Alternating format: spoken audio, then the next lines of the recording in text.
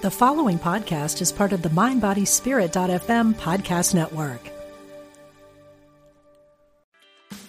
Meditation doesn't have to be a solo practice. Meditation is more fun with friends.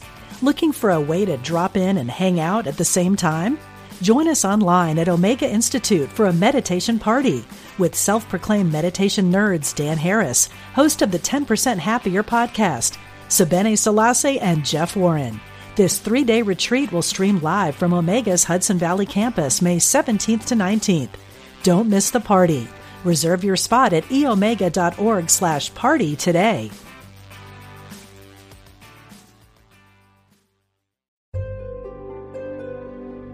Discover the power within. Unity Online Radio. The voice of an awakening world.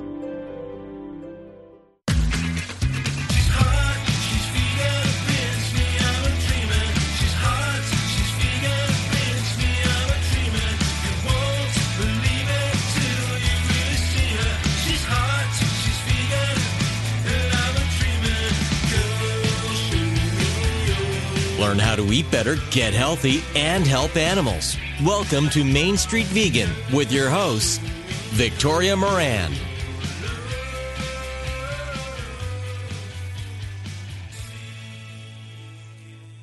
It's important to have role models. We think of them as people who are older and wiser, but the older I get, the more role models I have who are younger than me, but they're lights on my path just the same. 2 of them are our guests for this hour. Hi, everybody. I'm Victoria Moran, and very grateful that you're listening to our final 2019 episode of the Main Street Vegan program. We'll be back with new live shows starting January 8th. Now, our theme for December has been vegans influencing the larger world, and today's guests are doing that in spades. After the break, we'll talk with the joyful vegan, Colleen Patrick Goudreau. And right now, it is my pleasure to introduce celebrated yoga teacher and impassioned activist Seane Corn. Seane went vegetarian in 1985 and has been full-on vegan since 2010. She's the co-founder of Off the Mat Into the World and is also the author of a brand new and absolutely enchanting book. Oh my gosh, I can't help myself. When a book gets me all excited, I just get gaga. It is called Revolution of the Soul, Awaken to Love Through Raw Truth, Radical Healing, and Conscious Action. Welcome, Seane Corn. Thank you so much. It's a joy to be speaking on your program. That means so much to me because I have admired your work for the longest time. I've had, back in the CD era, all kinds of things, getting your yogic wisdom. So it's wonderful to finally be speaking voice to voice. So one of the reasons that I love your book so much is that it tells stories. And you start back in the 1980s on the kind of mean streets of the East Village of New York City. So please, can you just give a little intro to our listeners of what it was like for you back in the day when all this was first beginning to open for you? It was great, and it was weird, and it was hard, vulnerable and intense at times. I mean, I was very young when I left home, 17, right after I graduated high school, and moved to New York, and I didn't know myself or what I wanted or what I believed. I didn't have much of an education except high school, and yet thrust in an environment that was creative and challenging. New York in the 80s was just a little rougher. I didn't have any money and I didn't have a lot of guidance, and yet I had so much curiosity and openness, and New York is definitely a place that can indulge that interest, inside, or it can squash you. And I was really fortunate that a lot of different kinds of teachers showed up during that time that helped give me information and insight and just gently prodded me so that I could make decent enough choices to survive. And hopefully in time, make really good choices to thrive, which ultimately is what I did. And so it was just a very unique time, one I wouldn't trade for anything. And you're very open and honest in the book about all these things that happened. And you also share with us teachings from Sharon Gannon and David Life, who are friends of our program and wonderful, inspiring yogis in their own right. I love that you left home so early and came to the big city, because I moved from Kansas City, Missouri to London on my 18th birthday. And I'd read a little bit about yoga before I got there, but it was in London where I found my first teacher. And I don't know how long it would have taken had I not just made that break. So I think young people who take off into the world get some kind of help from the universe. So Truly, I'm interested, Sean, you talk about starting out as a yoga class misfit. And I've looked at you for years and just thought, she couldn't be a misfit anywhere. This woman is absolutely gorgeous and vibrant. So talk about feeling like a misfit even when you don't look like one. Yeah. When I moved to New York City, I got right away, I had anxiety growing up, and it showed up in a lot of different kinds of ways. And as I talk about in the book, my anxiety was the result of childhood sexual trauma. And so the way in which I self-soothed was through what's called patterning, obsessive-compulsive disorder behaviors, doing things in the numbers 4s and 8s. And it was attached to all sorts of superstitions. Like I knew that if I touched things, blinked, walked into walls certain numbers of times, that I could control my environment and control my body. And so outwardly, though, I didn't look like someone who exhibited anxiety. I didn't look like someone who had obsessive-compulsive disorder. You know, I wore I carried with me the privileges of being able-bodied, of being just a blue-eyed, blonde, white girl, and, you know, pretty enough that I could get away with things. From the outside, you might make assumptions about someone like me, yet internally I had a lot of trauma and not a lot of support and didn't know how to manage the big feelings that I had. And so I always felt, tried too hard, laughed too loud, just gave away my power a lot, compromised myself sexually just to get approval and validation. You know, the things you do when you're that young and that insecure. And I was really, really fortunate in that when I came to New York City, like you mentioned, Sharon and David, I happened to get a job at Life Cafe, and that was owned by David, and Sharon was a waitress there. They were doing yoga at that time, and I was doing drugs to try to self-soothe from the anxiety that I felt. And they would talk about the benefits of yoga and alternative lifestyles, including veganism. And I was both curious and also really put off because I just didn't have a lot of examples in my life of where a change in lifestyle made a difference, not in the 80s. And yeah, I was really inspired by David and Sharon, and I paid attention even though I didn't practice. But they planted seeds, and my OCD behaviors were starting to get worse, and the drugs and the alcohol were no longer working to mask that discomfort. And so I thought, well, maybe I'll give this yoga thing a shot and see what that feels like. And so when I first came to a yoga studio, you know, at that time it wasn't mainstream, and yoga was split up in different systems. And I went to a studio that was a Shivananda studio. You know, everyone was wearing white, and there was something really austere, prayerful, and somber about the environment. And, you know, I walk in with, having worked in nightclubs, you know, I've been up all night. I got mascara and eyeliner smeared still under my eyes. My hair is just a knotty mess. Not wearing white. I just feel completely out of place I'm not serene by nature. I'm direct and straightforward. I say immediately, what I'm thinking, what I'm feeling, and I felt that I was too coarse around the edges to fit into that environment. And yet I kept coming back. Something was calling me to the practice, even though it was so hard for my body at first. Made me sick as a dog, literally. I threw up my first class, as I share in the book. And yet I just kept coming on the mat, because the more I would do it, the anxiety shifted. I learned how to manage my self-soothing behaviors, and eventually stopped drinking, doing drugs, smoking cigarettes, and giving up meat. And, at that time, all of that was a direct result of getting on the mat, even when I felt different. And so, again, outwardly, I don't think anyone would look at me and think that I had challenges, but internally, I struggled a lot. Plus, I had a very superstitious and negative relationship with God. So everything I did was about controlling my environment and essentially playing God, because I felt that the world was very unsafe.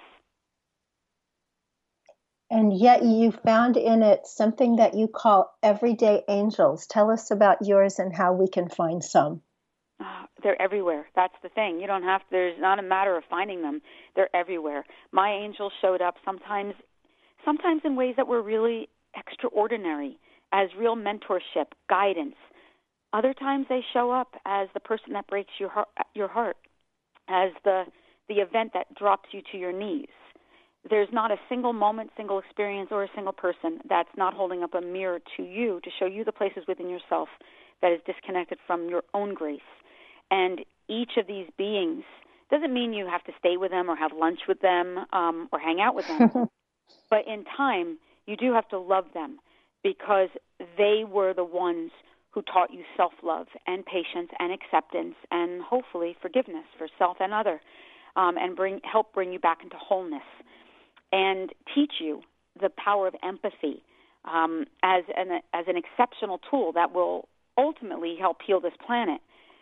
But until we develop it within ourselves, then it's hard to see it in others. And so my angels showed up, David and Sharon, most certainly, my first yoga teacher, but also the boyfriend that broke my heart, also the person who, my original molester.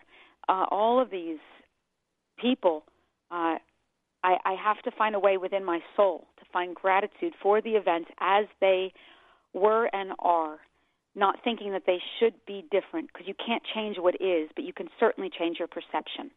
And through the work of yoga and meditation and therapy and the program and other tools, it can help you, first feel the feelings, because that's critical, but then reframe the narrative so that you can experience those moments in time through a more illuminated lens, but not too quickly. Too often in our community, there's bypass, where I can tell you how I feel, but I don't actually have to feel it.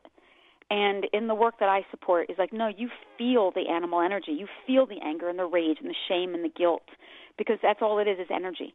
And once you can move past that suppression, it can lead to surrender, which opens us to our vulnerability, which connects us to love. And so the angels are everywhere. It's really within us to be willing to let go of our own ego and to allow ourselves to see a bigger picture to why things happen as they do. Wow, that is so beautiful. So you see, everybody, why you just have to get this book, Merry Christmas to Yourself, Revolution of the Soul, Shawn Korn. So Shawn, when you went vegetarian way back in the 80s, when that was a strange thing to do, what was the catalyst that led you to that? Well, I had heard about it, like I said, with Sharon and David. They talked about it all the time. When I first worked at Life Cafe, it was not a vegetarian restaurant. But then David and Sharon got more and more into their practice, and they made a real commitment to change the menu at a time when this was not popular. On Avenue B and 10th Street, in New York City, this was not a popular decision.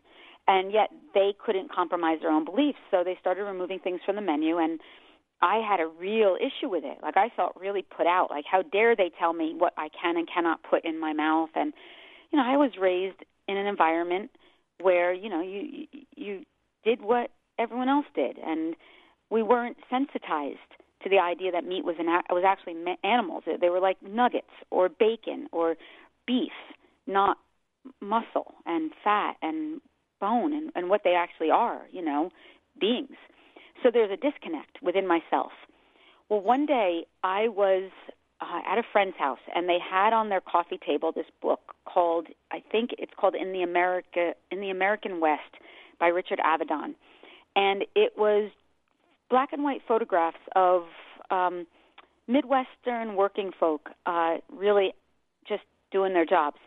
And as I'm flipping through it, I come across a photograph that stopped me in my tracks and truly changed the trajectory of my life, and certainly the way in which I was going to approach my diet and my relationship with animals. It was a photograph of a person wearing overalls, and this person was a factory farmer, and they put over their own head the freshly slaughtered head of a cow. So there's blood dripping down their shoulders, down their coveralls. And over their own head was replaced this face that clearly had just experienced unimaginable trauma and pain and suffering. The eyes were open, the tongue was hanging out. And all of a sudden it struck me that I'm looking at this animal on a human body. And I'm thinking, this is an animal that loves, that grieves, that had a family, that had only known, that knew imprisonment. And if that was never okay for a human being, then how could this be okay for an animal? And I remember getting really emotional looking at this image, and it really bore itself into my head. And I made the decision then to stop eating red meat. Red meat was first for me. I guess I knew enough at that time that I was going to have to figure out how to detox myself on a lot of different levels. Like, if I went cold turkey, if you will, I don't think I could have done it the right way for me. So I stopped first with red meat and I've never eaten red meat again. Then I had to really get my head around, well, what's the difference between a cow and a chicken? And wean myself off the chicken. Then it was fish. And, it took maybe the course of a year or so before I was able to kind of get all of that out of my system and lose the taste for it, the addiction. It's really an addiction. And I don't think it's an addiction to necessarily the meat itself. It's addiction to the additives. It's also an addiction to the traditions and self-soothing. Food for me was very familial. Coming from a Polish family, there's certain food like kibasi. It's like, oh, you're sad? Here's, kibasi, here's pierogies. That would represent comfort.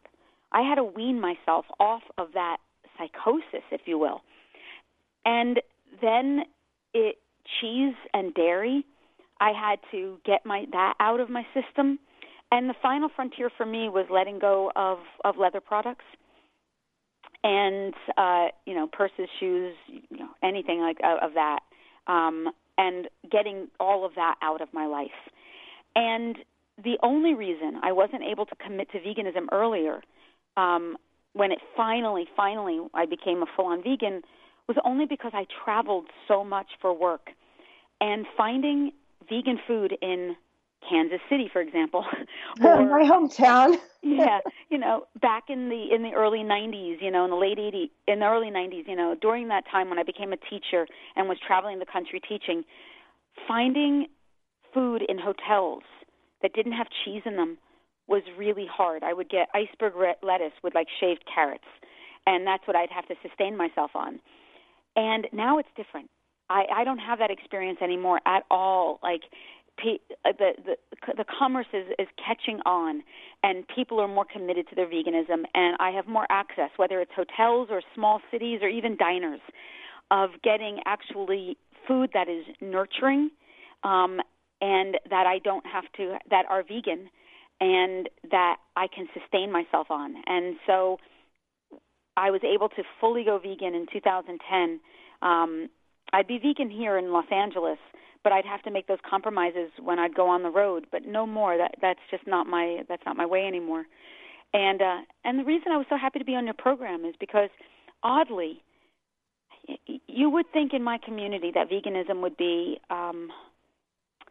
so commonplace, but it's not. And you would also think that there'd be more opportunities for me to speak about it, but there hasn't been.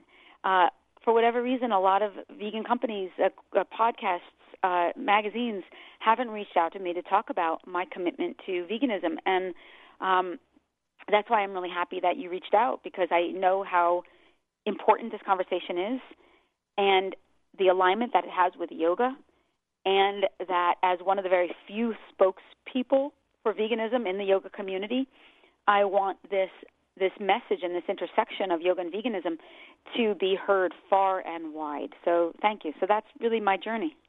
Oh, that's so beautiful. Well, I'm certainly going to put a word in with everybody I know in the vegan world of podcasts and publications, because the book is so beautiful and you have such an amazing following out there in the world where the vegan message needs to get as well. So that's a match made in heaven. So why do you think, Sean, that at least vegetarianism is not a great big deal in yoga? I mean, we know that veganism is a step even for yoga because it came from India, and there's the dairy tradition. But in recent years, so many yoga teachers have said to me, well, we don't have to be vegetarian anymore. And my thought was always, well, we never had to be. It's just if you want to do this right. So what happened? Yoga became very mainstream.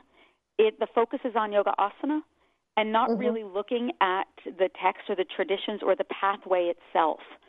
If more teachers were committed to the 8 limbs of yoga and really adhered to the yamas and the niyamas as a lifestyle and as defining principles of yoga, I think that the students would be more apt to take it seriously themselves and their own path. But I don't think enough teachers have that commitment. Now, what gives me hope, though, is that, for me, yoga was very physical at first.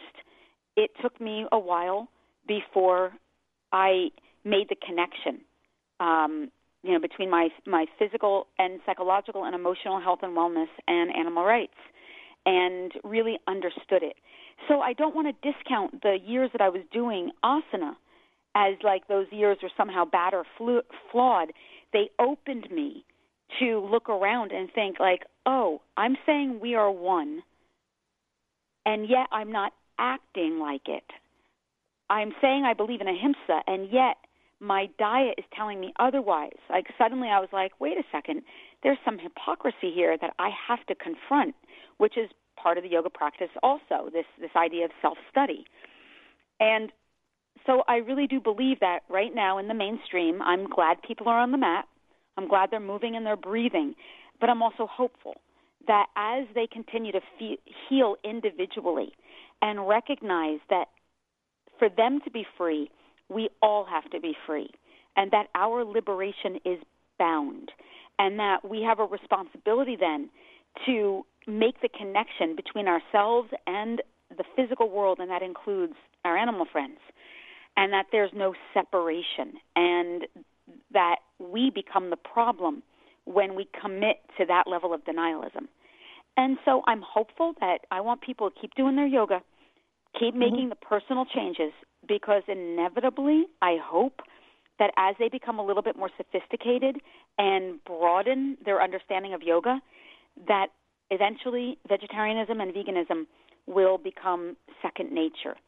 I think that most people that are out there doing yoga, even though physically you might look at them and think they're advanced, I think emotionally, psychologically, they're still beginners on the path and haven't yet understood that, the necessary through line.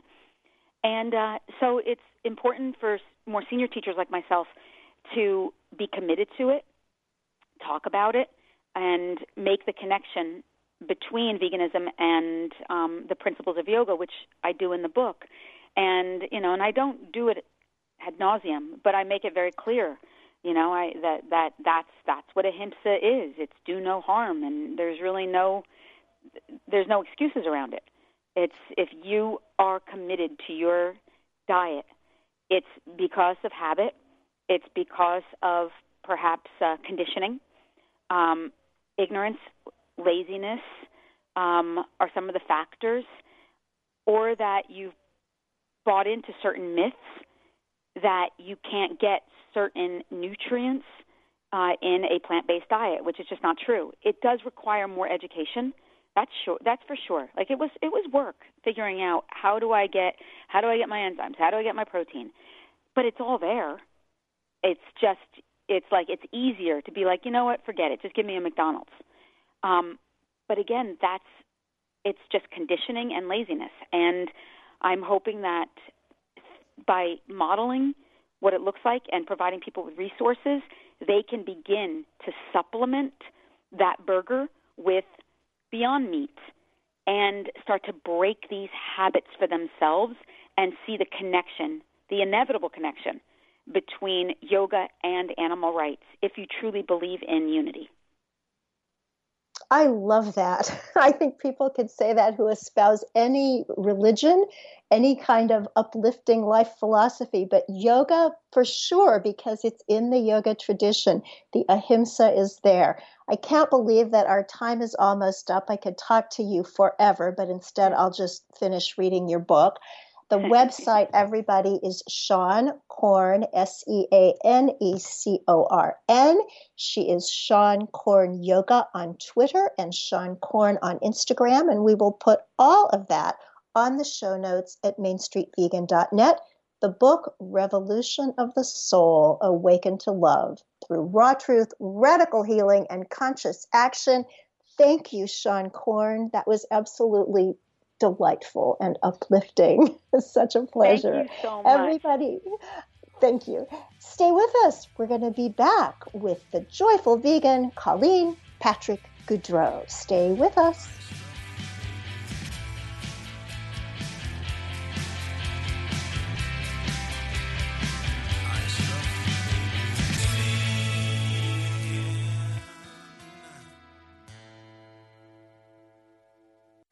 I'm Diane Ray, Program Director for Unity Online Radio. And from all of us at unityonlineradio.org, thanks for your support and for helping us grow this year. We wish you a joyous holiday season.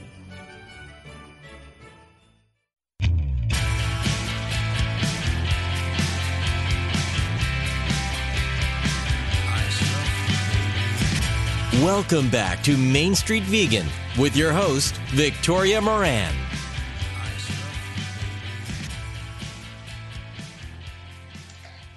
Welcome back, everybody, and wishing you the happiest of holidays if you're listening live or almost live.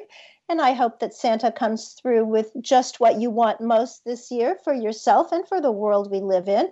I do have a gift suggestion you may want to give yourself in the new year if you're a vegan activist or someone with a vegan business.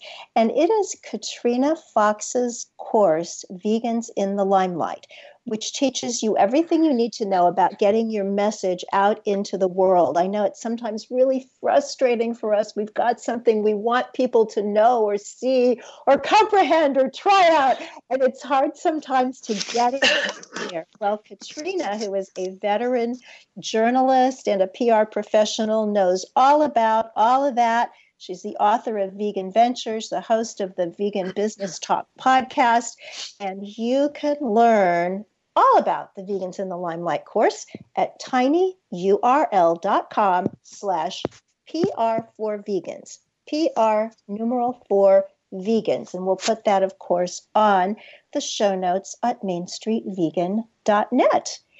And we'll also have information there about both of today's guests, of course. And speaking of guests, I'm so happy to be introducing our wonderful final guest of 2019. And she is somebody that everybody likes a lot. Colleen Patrick Gaudreau. Known as the Joyful Vegan, Colleen has guided countless individuals through the process of becoming vegan. And now in her 7th book, The Joyful Vegan, she shares her insights into why some people stay vegan and others stop. Welcome, Colleen. Thanks, Victoria. Good to hear your voice. Well, it's a pleasure to hear your voice. I know you're talking with us from France, leading one of the wonderful tours that you do. What's the company that you do those through? So, World Vegan Travel. Yeah, World Vegan Travel is amazing. And check them out for more trips with Colleen and other people that you know and love. So, people stop being vegan. Why? Oh, God, that's a big question. So people do stop being vegan, and there's a lot to say about that. That's why I wrote the book.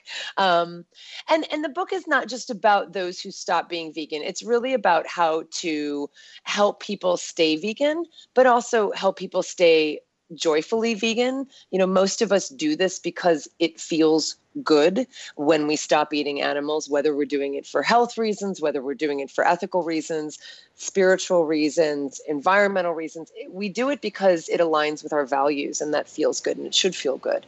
And yet, what starts to happen, especially once you've become vegan and you start to see everything around you and you start to feel overwhelmed and you start to tell people how excited you are about being vegan and nobody wants to hear about it, or your family doesn't change, or they're defensive or hostile, whatever it is. Over time, could be a short amount of time, could be a while, people start to feel,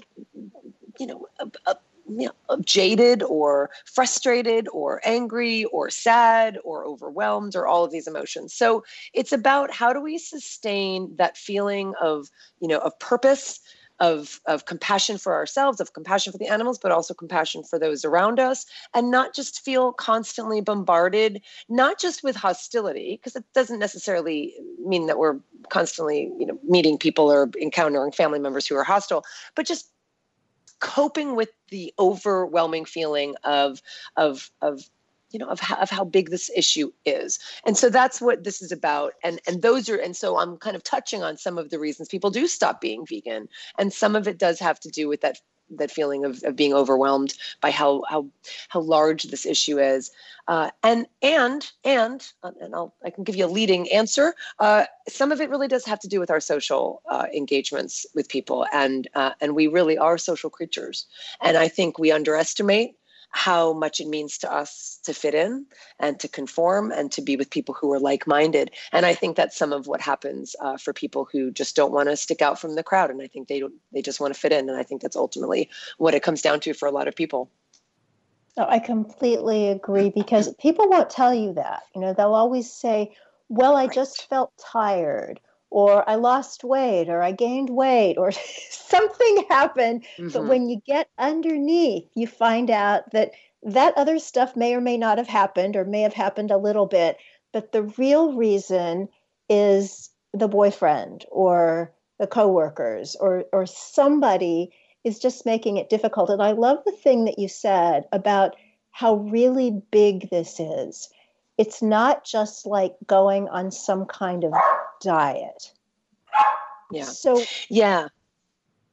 What do you see? How big is it? And are we asking people more than a lot of people can truly do? It's a really good question.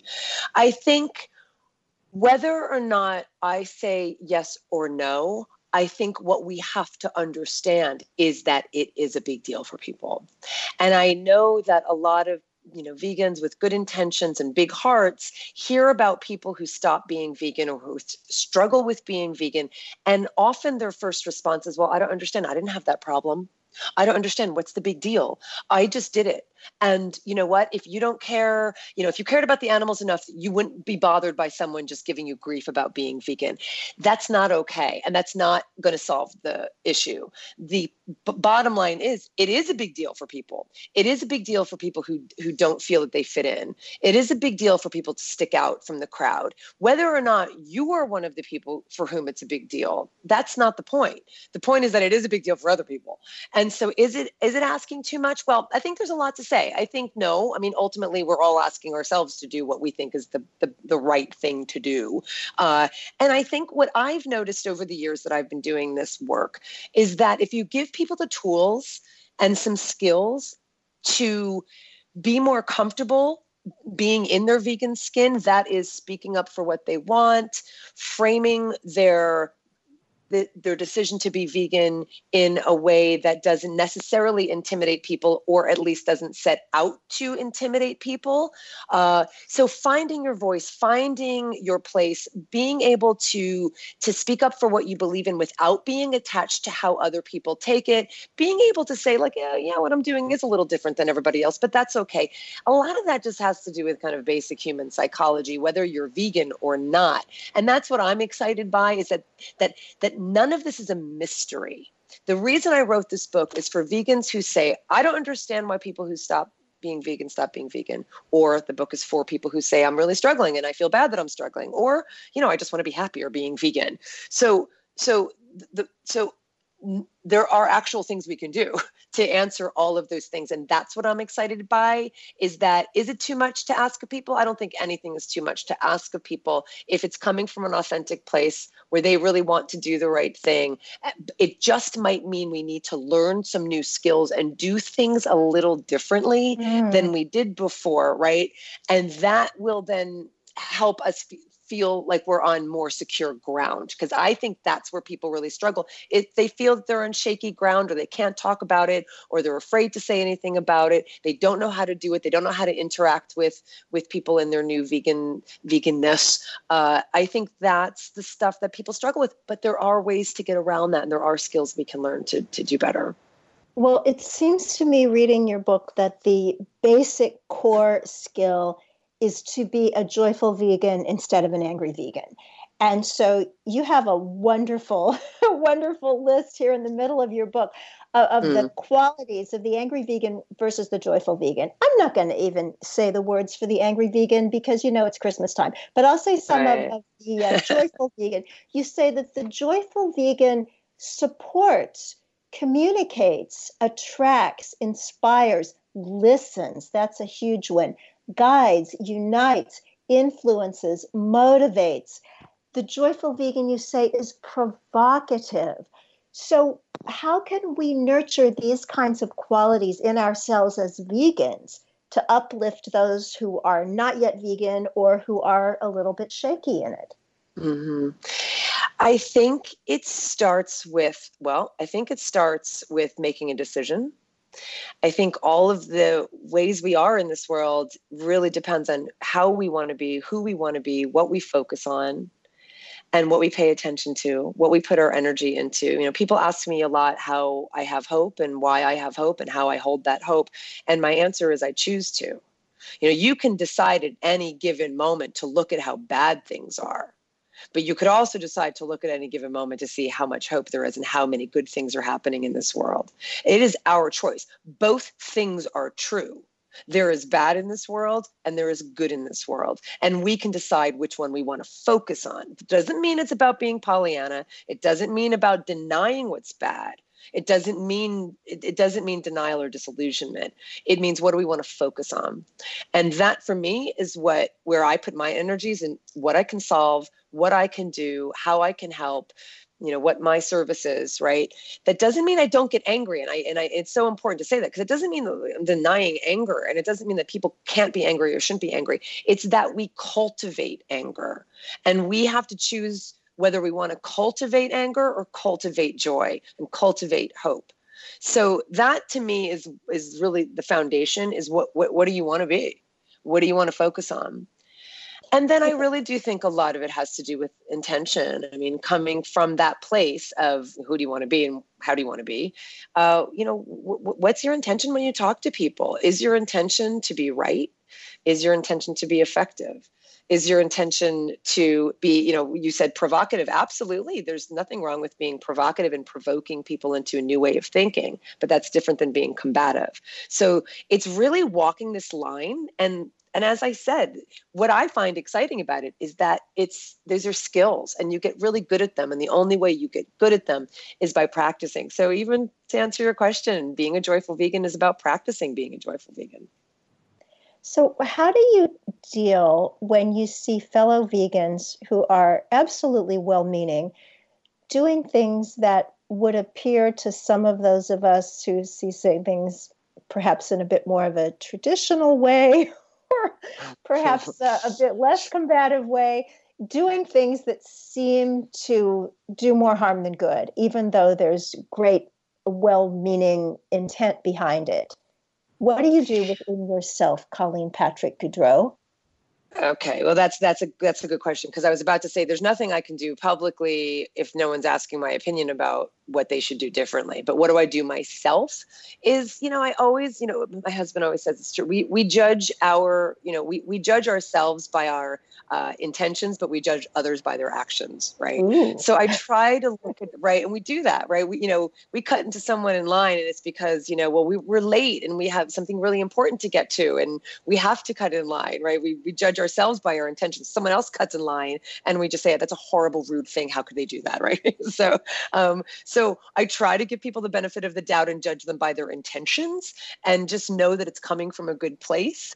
And I really do, try to do that. I also don't pay attention to a lot of the anger. I do that's not where I put my energy, and I don't have time for it. And I don't allow it to stay in my space, whether that's my actual space in my home, the interactions I have with people online or offline. So I don't really allow it to fester in any way.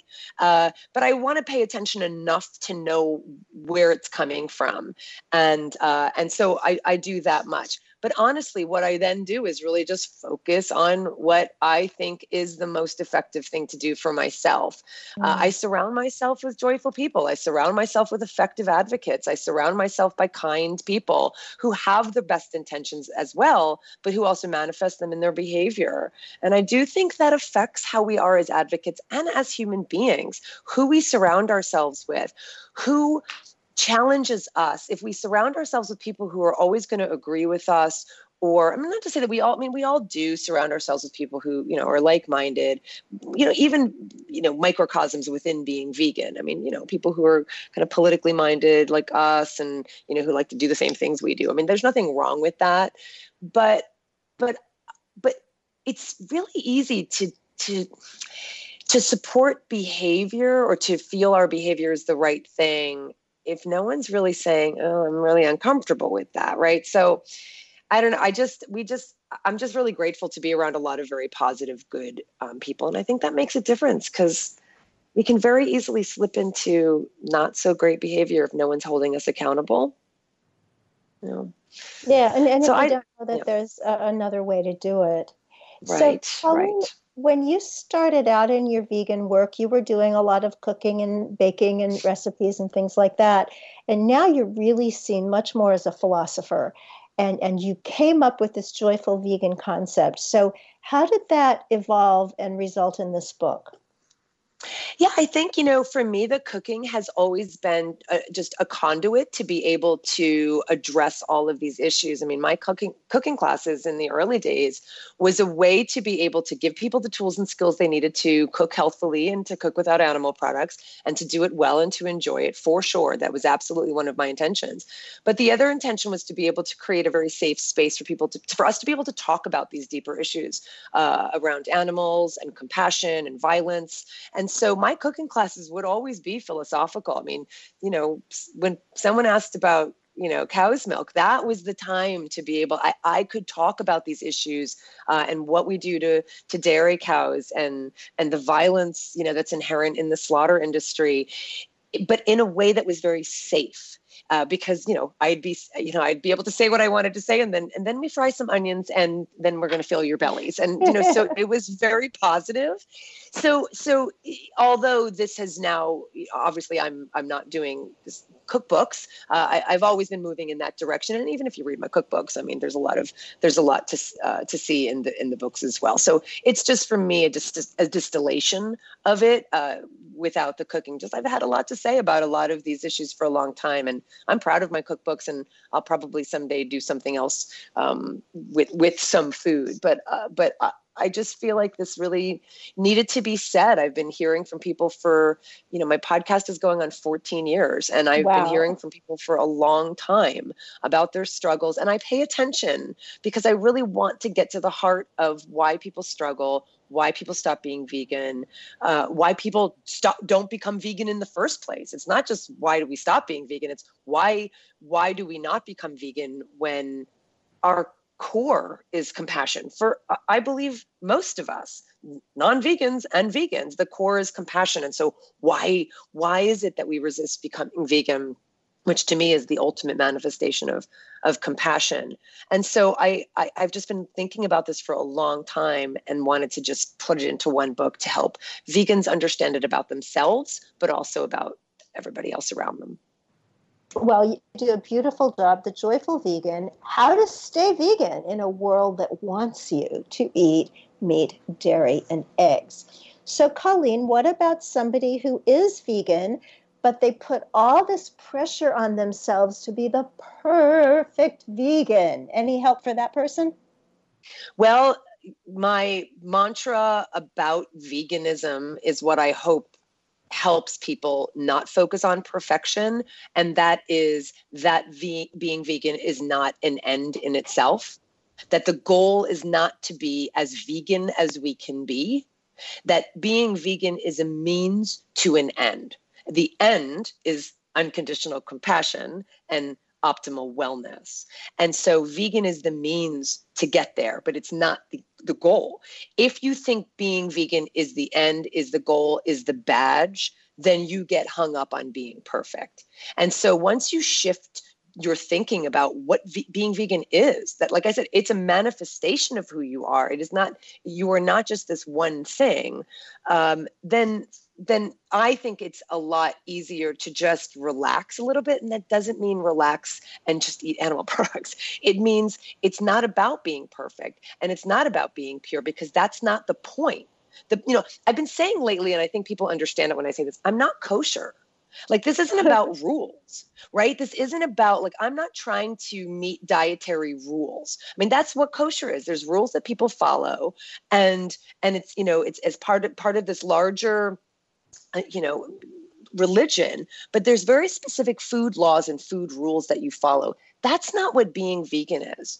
And that when you just relax a little bit and step back and keep in mind what it means to be vegan and why you're vegan in the first place, you just realize you're going to eat an animal product by mistake. You're going to see animal products around you, that the tires in our cars have animal products, that water in the municipal systems are filtered with animal products. But that's not the point. If we get hung up on that, we will drive ourselves crazy, and we do. We see it. We see it happen where we become so obsessed with low-level aspects of it that become about dogma and doctrine and rules and laws. That for me, it misses the entire point, and it makes you miserable. And I've seen it. And I think it also turns people off. I think people are less inclined to be part of something that is so rigid and so unforgiving. It's not attractive to people. And it's also not realistic. So that to me is why I just keep repeating that mantra that being vegan is not an end, it's a means to an end. Beautiful. So, Colleen, in addition to being known as the Joyful Vegan, you're also known as this very word perfect person. Oh my gosh, word perfect. That was an old program years ago. But you do believe that words matter. And I want to ask you about words like vegan, vegetarian, plant-based. Which do you like, or do you like different ones in different circumstances? I do like different ones in different circumstances. Sometimes I still say vegetarian just as a way to kind of introduce it to a stranger. It might be in a restaurant. It might be, but I mean, I don't end there. It's usually kind of the beginning, and I do it in a context and an opportunity to say vegetarian. They go, oh, and I go, actually vegan, and they go, oh, but the vegetarian gives them kind of a first thing to hang on to. That's often when I'm talking to strangers in a store or something like that. It's not that often, but vegan, for me, vegan means something. I obviously embrace the word vegan. I've been using it for a long time in every one of my books. And it means something to me. And I think it is a word that, again, distills for me the point of what it is, which is the manifestation of our deepest values. When I became vegan, and as I've said, and I said in the book, for me, like, I unpack a little bit in the book, what does it mean to become vegan, right? We talk about a seed becoming a flower and a caterpillar becoming a butterfly, but what does it mean to become vegan? Like, what did I become when I became vegan? And for me, I didn't become something different when I became vegan. What happened is that I removed the blocks to the compassion that were already inside of me. And it was a full flowering and a full manifestation of my deepest values. That is what being vegan means to me. And I love that. And so I use that. I do tend to use plant-based when I'm talking about food, because I do think about veganism as more philosophical, as me identifying as a vegan person. I don't talk about food as being vegan, because I feel like that puts onto food a label that makes it seem like it's different from other food, that makes it sound like it's a different food group. And I've joked about this before, like, we don't eat vegan bananas, like, they're bananas. Like, if we talk about food so that it sounds so different and like it's a separate thing, like there's, vegan food over here and regular food over here, and we do use that language. A lot of us use that language, normal, regular, right? Versus, vegan. It just, to me, creates that dichotomy. So I don't tend to talk about food itself as vegan food. I tend to talk about it as plants or plant-based or whatever it is the food is. So it does really depend on the context and the situation. Well, whatever you're talking about, you say it beautifully, and you have so many wonderful little pull-out quotations in this book. Are those available as cards or something, or did we just get thanks for asking. Yeah, on joyfulvegan.com, actually. Yeah, on joyfulvegan.com, we have we have a number of pull quotes in really nice shareable quote cards, so people can just see them. Yeah. These are lovely. I mean, I would just, if I were feeling a little bit anxious on a day or thinking I wasn't up to the task, to just pull out the Joyful Vegan and just leaf through and see wonderful quotations from Colleen, like, animals don't need us to be as distressed as they are. They need us to transcend our distress so that we can successfully end theirs. That is absolutely profound, not to mention beautiful. So tell us, Colleen, you've written another dynamite book. This is just a beautiful work. What's your writing process? Tell us how you are as a writer. I dump a lot. I'm constantly putting things on Google Docs and writing, or journals or something. I'm constantly doing that. And then I start, I just start putting it together like a puzzle, and start categorizing it and putting it into paragraphs. I could spend an hour on a sentence, which gets a little obsessive, but I want it, to convey exactly what I want to convey. And then, there's lots of editing and lots of rereading. I do read it out loud. And so, yeah, I am definitely someone who constantly works on the text. And when I'm done, I'm done. But I do a lot of just kind of free writing, and then kind of piecing it all together, like I said, like kind of putting it together like a puzzle. In our last 20 seconds, give us a wish for this year ahead. My wish is that we could focus on the energy of the people who agree with us and not worry so much about the people who don't agree with us. To take all the energy of the people who agree with us and are passionate about compassion and go forward and do the work that needs to be done. That is absolutely beautiful. Thank you, Colleen Patrick Goudreau. The book is The Joyful Vegan. And thanks to you, my wonderful listeners, and to Unity Online Radio for yet another year of this program. May it be your best year ever. Be happy, be healthy, be blessed, be vegan. Happy New Year, everybody.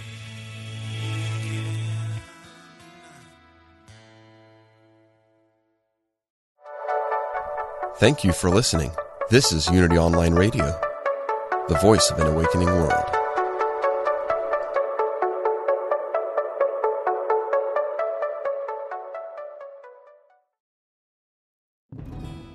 Hello, I'm Dr. Stephen Farber, and I am an author, teacher, psychotherapist, and shamanic practitioner. On my podcast, Healing for Your Soul, I welcome some amazing guests and introduce you to some healing techniques like earth magic, working with nature and animals, and really getting to the heart of what is keeping you stuck. I want to help you deepen your spirituality and let go of blocks that are holding you back. Let me help you in this journey called life. Part of the mindbodyspirit.fm podcast network. Subscribe and follow wherever you get your podcasts so you don't miss an episode.